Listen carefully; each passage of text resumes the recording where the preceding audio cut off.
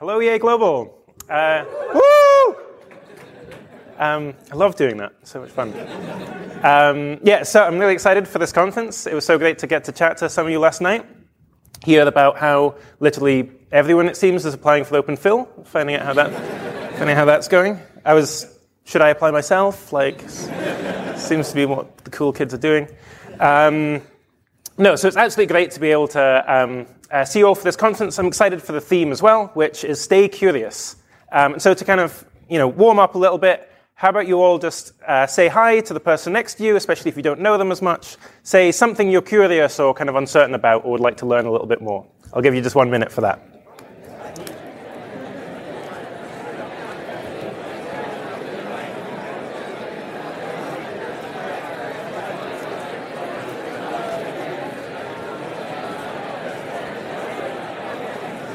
Okay, well, from the sounds of things, there's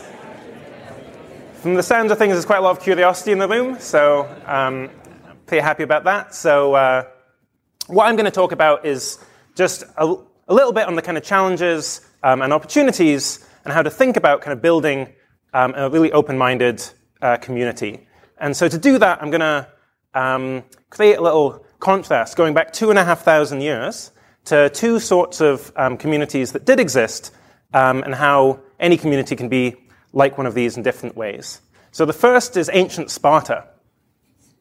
Sparta's amazing kind of city-state, entirely built around trying to build the perfect army. And so communities in general can be more or less like trying to be an army. The idea is you've got this kind of single goal. You've really got something you're trying to achieve. If you want to achieve this goal, what do you want to do? You want to enforce kind of conformity of beliefs and conformity of values, conformity with respect to what the end goals are. You also want a kind of hierarchy as well, so that it's kind of unquestioned who you listen to and whose views are kind of less important. So that's kind of one model I think you can have for the sort of ideal community you can kind of aspire towards. Second, in contrast, is ancient Athens, where here it's just very different what kind of the Athenians prized. Instead, it was much more, there was not so much of a goal when they were in the agora, the kind of marketplace of ideas. Instead, it was really cherishing kind of open-ended discussion following the argument wherever it leads. It was also the case that it's far less kind of conformity of ideas. Instead, it was much more about celebrating diversity, celebrating disagreement. And not the same sort of hierarchy. Socrates could accost someone in the square, and the idea, at least, or the ideals they had were that the best argument would win. And so when I kind of present these two, it's like the question, well, what sort of community do we want to be? And I bet you're all thinking Sparta, because they look badass. So I'm imagining most of you are thinking in this setup, well, obviously we want to be more like the Athenians, less like the Spartans. And it's true that there's kind of many reasons, like benefits for the kind of Athenian sort of community over the Spartan. So one is just, well, what if you're wrong about your goal? So what if you're aiming at the wrong thing, or at least some of your beliefs are incorrect? And it seems like social or intellectual movements in general can suffer from this problem where certain beliefs become kind of indicators of tribal membership. So if you look at the environmentalist movement, for example, really cares about environmental destruction, about climate change above anything.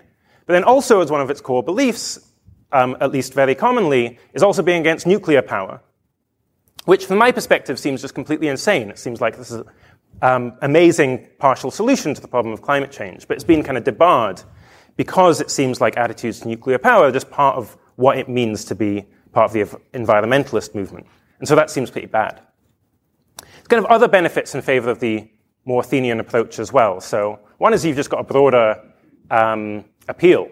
You're no longer having to select on a very narrow set of beliefs and preferences or values, and that means you're going to have a much kind of wider appeal.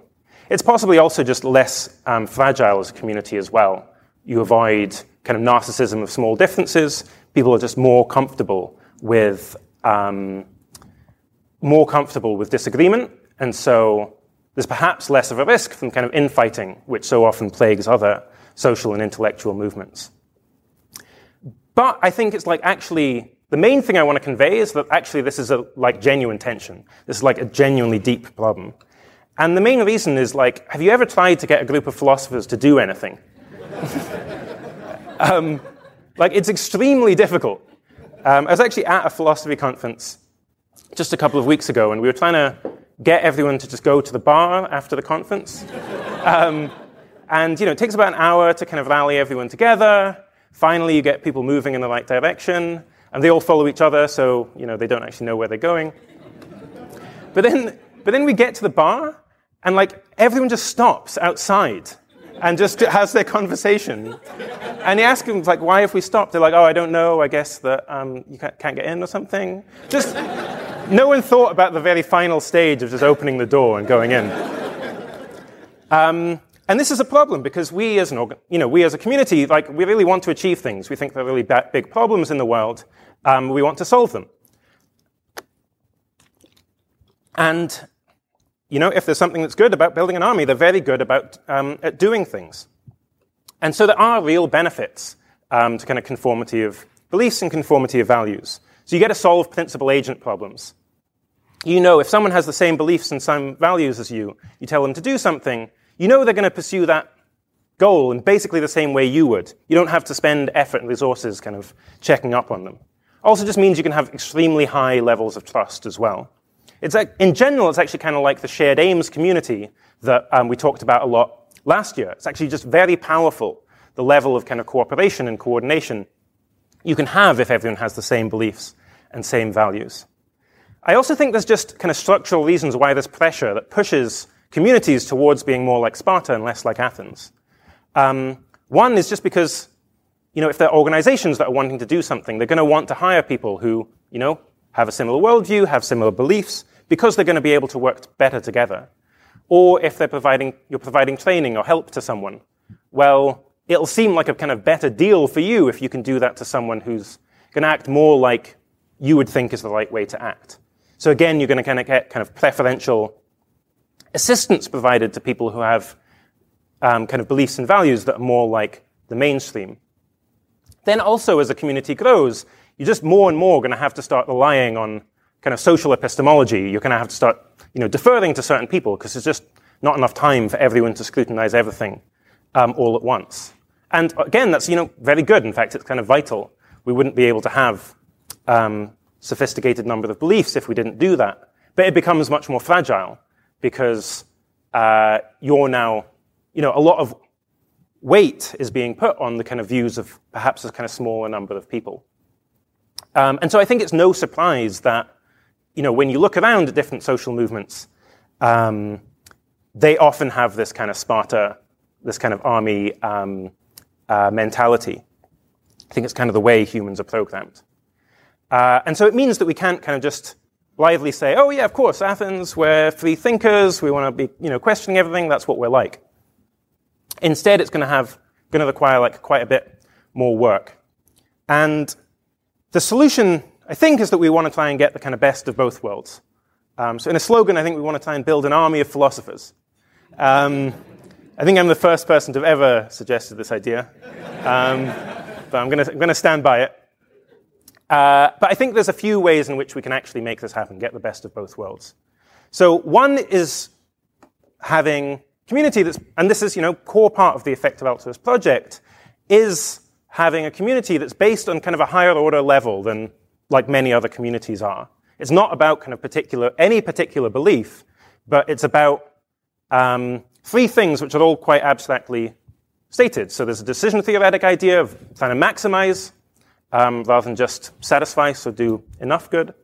There's kind of epistemological view, which is being very aligned with science, being kind of broadly Bayesian in the way we think about things.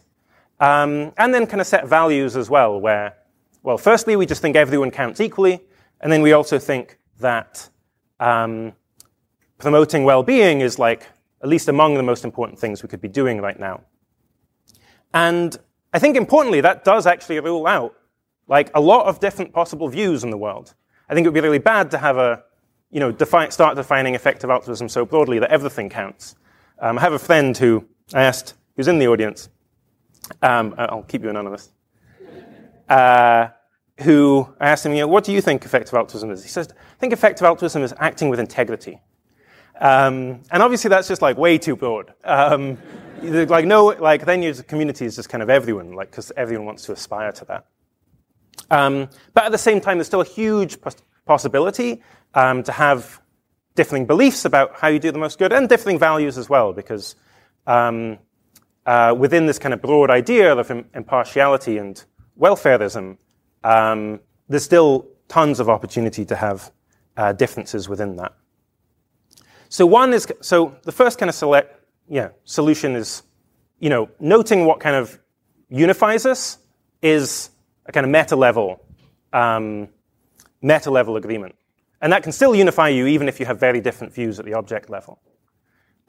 Second is then just having really strong coordination norms. Part of the push towards being more like Sparta is because it's so helpful with coordination.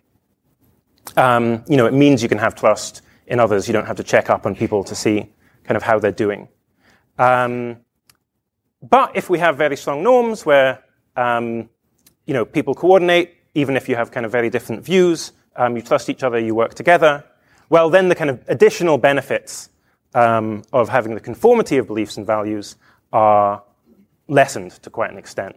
I actually think we do kind of really well in this as a community. So, we emphasized that a lot last year. And then the final is just a kind of cultural one as well, where people feel kind of, trusted and safe in the ability to express kind of more unusual views. You're able to disagree with others without being disagreeable, without getting angry, without feeling like, maybe I'm going to be kind of alienated or like pushed out or criticized in some way just for having a kind of different set of views. And I think that's kind of extremely important as well. And that's kind of something we want to really trying to just put the spotlight on for this conference. And so kind of with that in mind, I'm going to propose a kind of experiment that we can all try for this weekend. No idea how it'll go, but we'll find out. Eliezer Yudkowsky once had this blog post, which is about holding a kind of new day where you just, you don't visit a website you've visited before, you don't read any books you've read before, you just try and do everything completely new. And he says, including which, if you become aware of yourself musing on any thought you thunk before, then muse on something else. And kind of inspired by this, I think we can have the idea of just taking kind of one belief, one view that you have that is kind of particularly dear to you, that really is like an important kind of assumption in kind of your whole kind of view of the world. And just try at least your best, at least for some of the kind of conference, to just believe the opposite. Now, I don't want you to ruin the conference in doing this, obviously. When I first thought this, I was like, this could really be carnage. You've got people not believing in gravity and like walking off the building and so on. Don't go that far. But there's, here are the kind of example of some views that are like particularly kind of commonly held within effective altruism. And at least for some of the time, you might want to try just kind of thinking, perhaps you're at a talk and you think, okay, well, I'm at this talk that I kind of agree with. How would this look if I had the opposite of this kind of assumption that I'm questioning? Or, in fact, go to talks that would only make sense for you to go to if you had the opposite of this belief. Or deliberately find the people who actually you disagree with. And don't try and kind of get into an argument about who's right, but just kind of really try and see what the world looks like. And part of the reason I'm kind of interested in experimenting with this is that I think very often, at least, when we hold a particular view, it's not so much that we have reasons on one side and the other and kind of assess that, but it's more that the kind of this view is just part of a kind of overall worldview, and it makes kind of sense given that worldview. And then if you can try and switch that, you can maybe then try and start to see, like, wow, how does How does everything look? How does everything fit together if you have a very different worldview? So I think the approach is actually kind of similar to simulated annealing in machine learning, where the idea is, rather than simply kind of optimize on, whatever belief change looks best kind of on the margin, sometimes and regularly you just do something completely random. And the reason this happens in machine learning is to avoid kind of a local optimum, where you think, well, any particular change I make just now just looks worse, looks kind of less plausible. But then that means you're stuck in some local optimum, but there's actually perhaps some better worldview that kind of fits as a package together. And then I think, going back to the kind of list of ideas we could have, also maybe avoid a kind of what Scott Alexander calls like a 50 more Stalins approach, where perhaps you're someone who thinks that AI timelines are very short or something. Avoid saying, well, imagine if I thought they were even shorter or something. That's not kind of the spirit of what I'm thinking. Instead, something, instead something that is quite core to you. So in my own case, what I'm going to try is, I have a certain view on kind of philosophical methodology, place like a lot of weight on,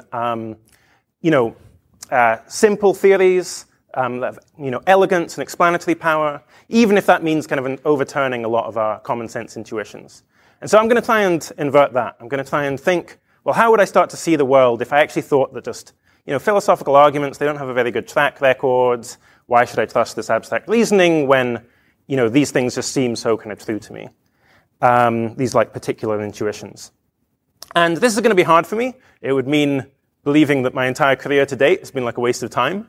But I'm at least going to give it a go. And so if you find me, you want to accost me in some sort of philosophical argument, I'll try my best to be kind of an intuitionist rather than one of the kind of theory people. And so I want you to try and experiment with this over the course of the conference. If you find you have kind of interesting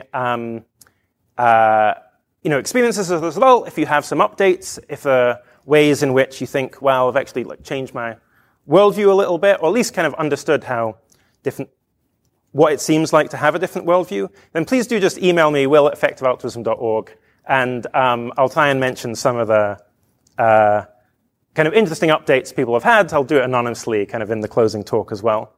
Perhaps it'll be a whole disaster, in which case I'll pretend I never suggested it.